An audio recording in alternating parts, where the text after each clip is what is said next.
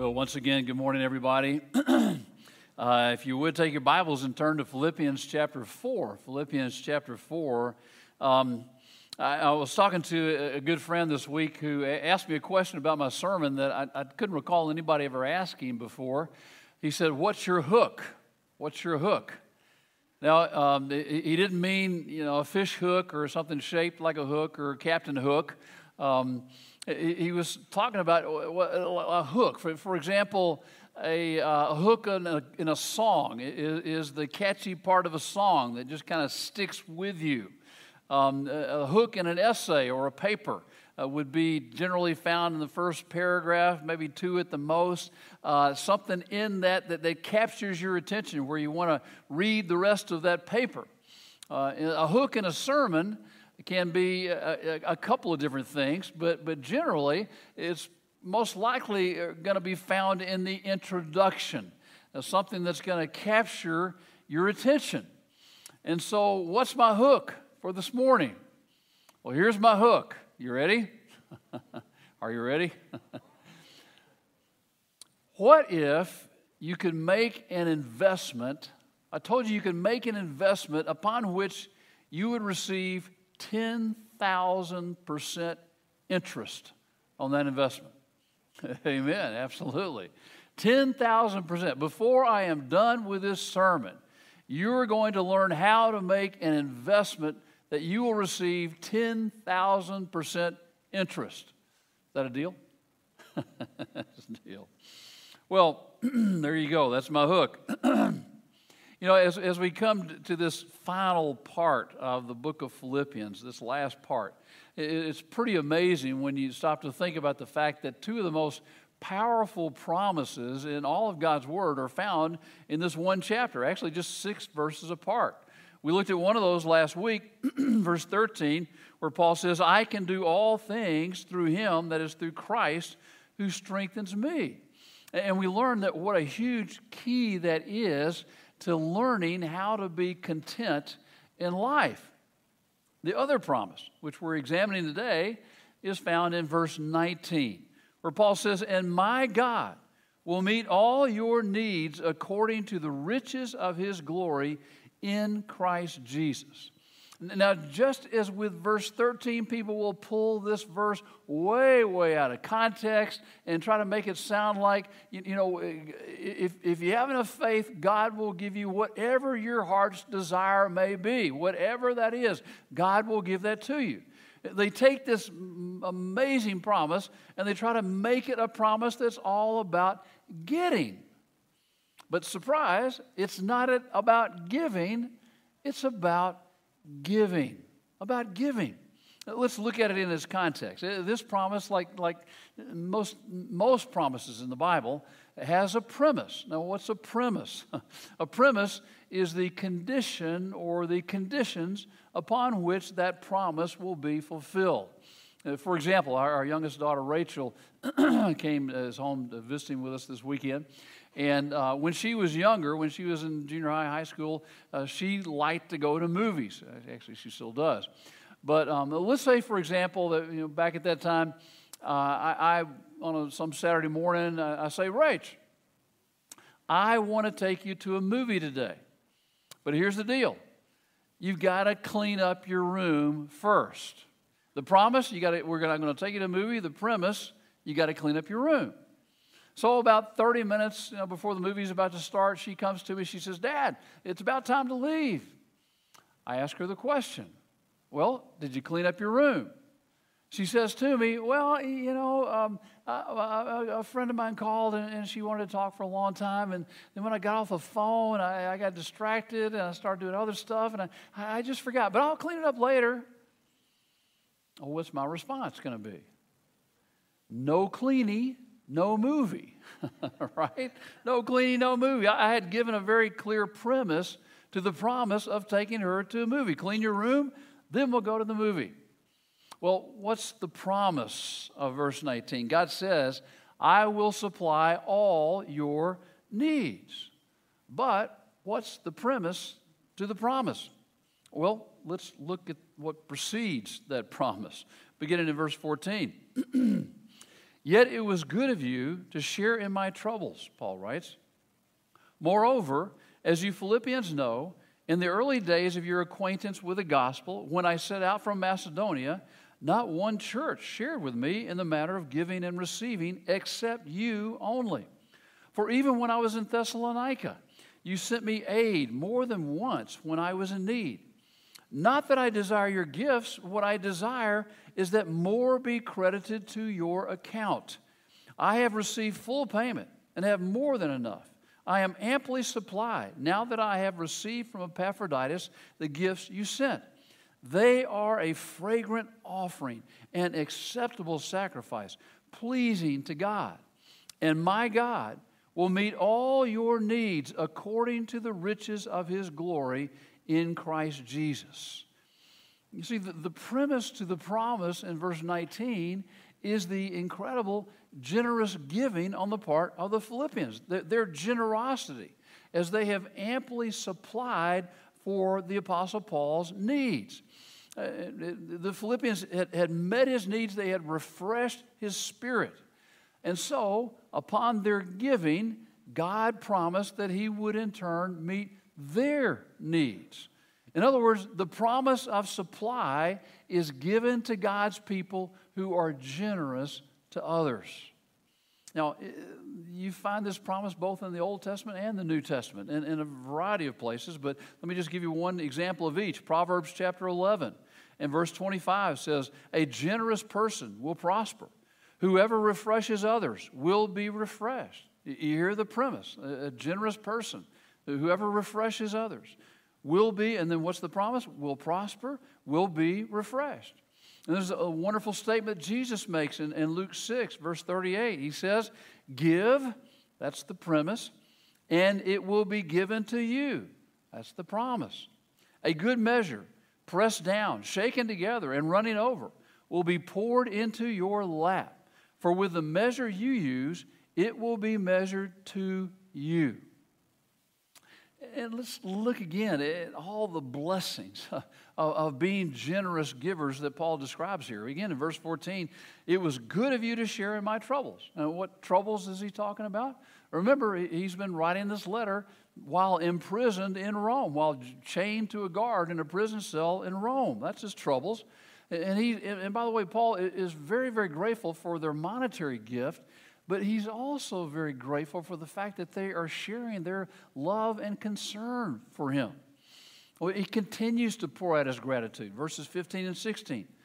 "Moreover, as you Philippians know, in the early days of your acquaintance with the gospel, when I set out from Macedonia, not one church shared with me in the matter of giving and receiving except you only. For even when I was in Thessalonica, you sent me aid more than once when I was in need." You know, I read this last week about a farmer who was looking over his neighbor's Jersey cow. And he asked the neighbor, he said, "That's a fine-looking cow you got there. I wonder how much milk she gives." And the neighbor turned to him and said, "Well, I reckon she don't give any milk. You have to yank it out of her." You know, far too many Christians are like that. If they give anything at all, God has to yank it out of them. But let me say very quickly this morning, not you guys. Not you guys. Your giving during this COVID time has been just absolutely remarkable. And I want to, I know I've thanked you in the past during the welcome, that sort of thing, but I want to take a special time this morning to just say thank you. Thank you for your faithfulness in giving. You know, when all this COVID stuff started and churches had to start closing down their buildings and that sort of thing, the church pundits out there so many of them were predicting all kinds of doom and gloom, Yeah, you know, giving is going to be taking a nosedive. You better be preparing now for what staff you're going to be laying off. You need to be preparing now for what programs and ministries that you're going to be cutting. And it didn't happen. It didn't happen because of your faithfulness in giving. Thank you. Thank you, thank you. You know, just as the Apostle Paul was powerfully encouraged by the Philippians, you need to know that not only myself, but our entire church staff and our church key leaders have all been powerfully encouraged by your faithful giving during this time. So again, let me say thank you. Thank you. Thank you. You're amazing. Well, many Christians never learn the joy of giving because they don't understand the blessings that the Apostle Paul is talking about right here that accompany their giving. He continues in verse 17. Not that I desire your gifts. What I desire is that more be credited to your account. You know, Paul's saying your gift was a tremendous encouragement to me, but what I am more excited about is what God is going to be doing in your life as a result because of your generous giving. That word that he uses that we have translated credited literally means accumulated interest. Accumulated interest. And the word that is we have translated account refers to a deposit in a bank. In other words, he's using banking terms here. He's saying, I'm excited for all the interest that is going to be earned by your account. And what he's talking about is the fact that when you give, God counts your gifts as gifts to Him. To Him. He puts it into a heavenly bank account where it earns eternal interest. Now, don't miss this because here's that hook that I was talking about earlier. When you think about the interest on your personal savings account in a local bank, just put that aside because don't think in terms of 1% or less. Jesus said in Mark 10 that you will receive 100 times as much. Again, 10,000% interest. Not a bad return on your investment. 10,000%.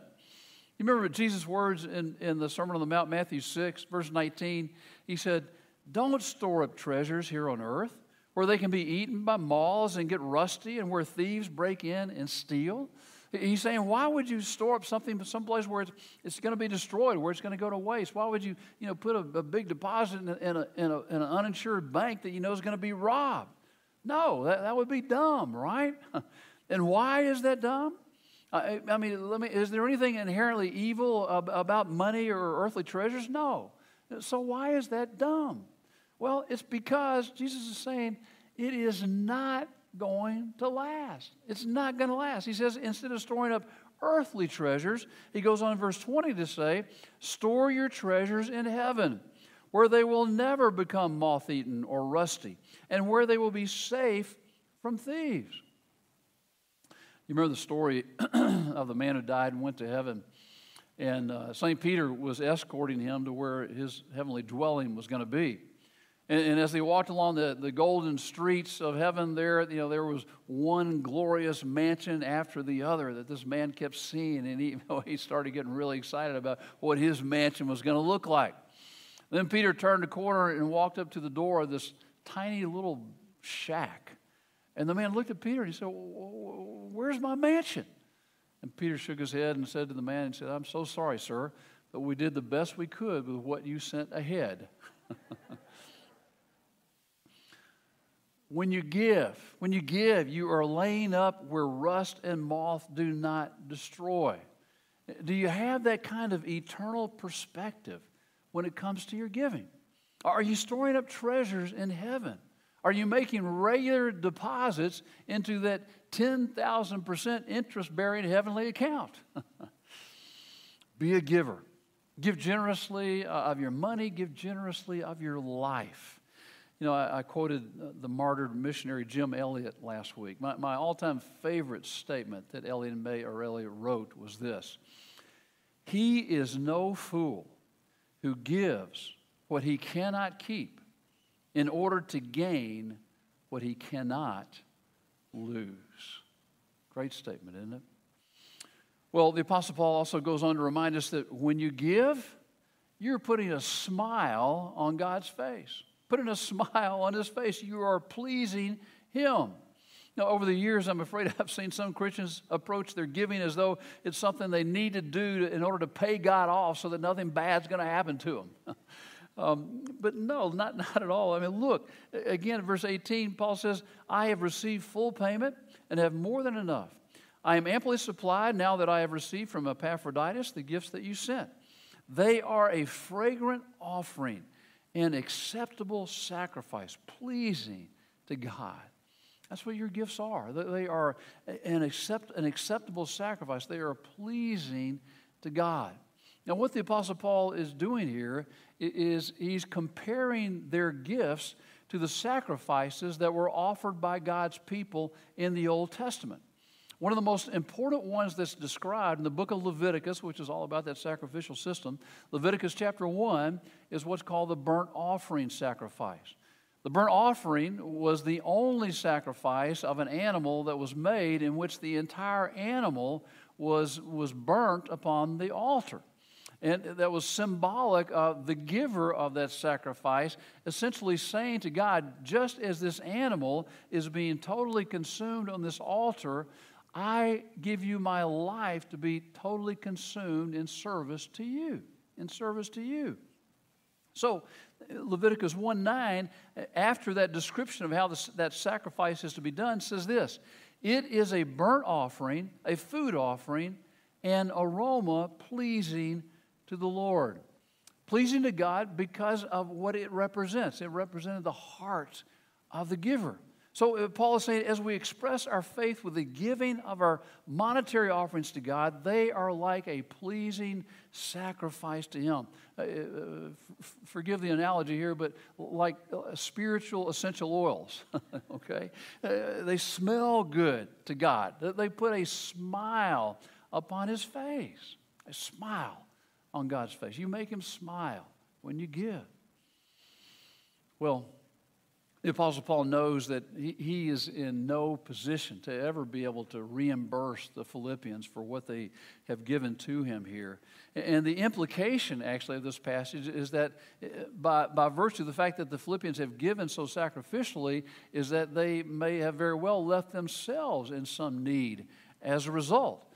But the Apostle Paul is now completely confident, as he writes in verse 19, and my God, that his God's going to take care of this, my God will meet all your needs according to the riches of His glory in Christ Jesus. My friends, that promise is not only good for the Philippians, but that promise is good for you too. It's good for you too when you give. Well, we got to be careful here not to misunderstand the promise. It doesn't apply if you're just lazy and you do nothing toward trying to provide for your needs. And take note also, this promise is saying that God will supply your need and not your greed. Your need and not your greed. There's a big difference between needs and wants, aren't there? It's okay to have wants, by the way, of course, but this promise is about needs. I came across an interesting note last week that was from about a survey that was done back in 1890. And the question was asked, what do you consider to be the essential commodities of life? And they took all the answers, they compiled them together, and they basically added up to 16 commodities were designated as being the essential commodities of life. Well, somebody came across that survey and thought it would be interesting to do it 100 years later. And so the same survey was done 100 years later, and when all those answers were compiled, the list had grown a little bit from 16 to 98. 98 essential commodities. You know, it would probably do all of us some good to give some thought from time to time as to exactly what is essential in life, right? Exactly what those essential needs really are. And my God, verse 19, will meet all your needs according to the riches of His glory in Christ Jesus. Now, that last part of that verse, the second half of the verse, is difficult to interpret. But it seems that in some way we are to think of the heavenly glories that Christ now enjoys as explaining the source of our supply, which means that source is an infinite source of supply. It is infinite.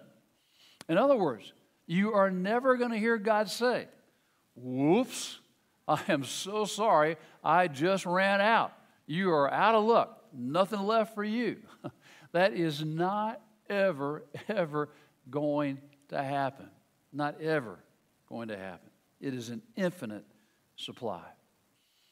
So, thinking and writing about all that God has done for him through the Philippians, thinking and writing about all that God has done and is going to do for the Philippians and all those who follow Christ, it's no wonder that the Apostle Paul closes this passage with a doxology, with these words of praise in verse 20, this section.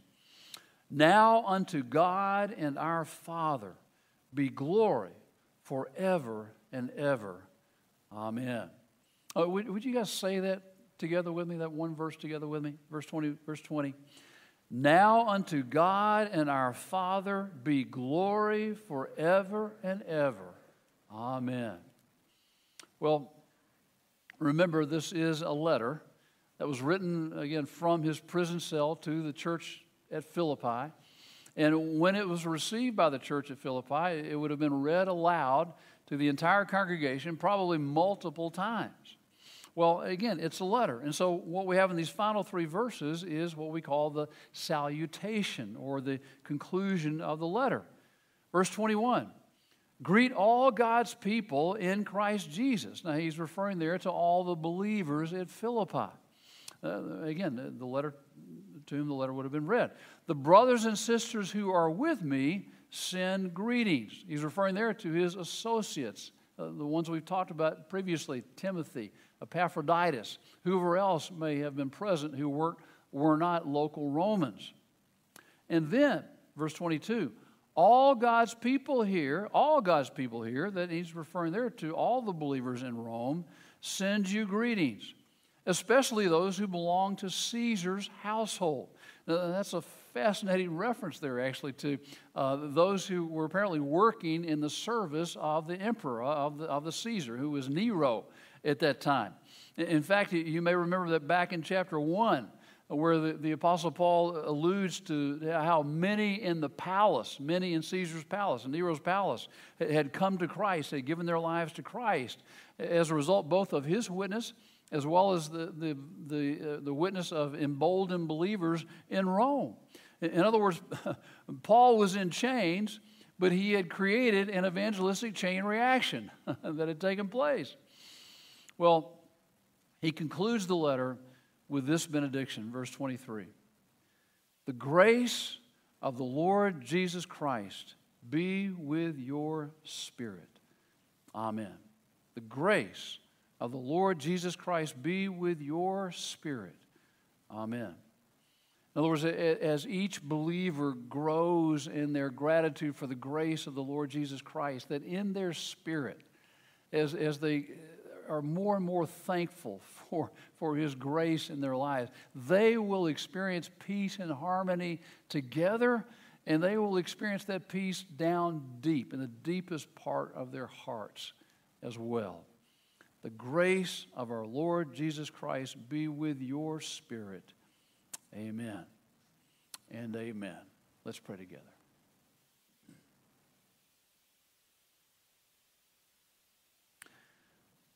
Father, we thank you for the joy that we've had in walking together through this little letter of joy by the Apostle Paul to the church at Philippi.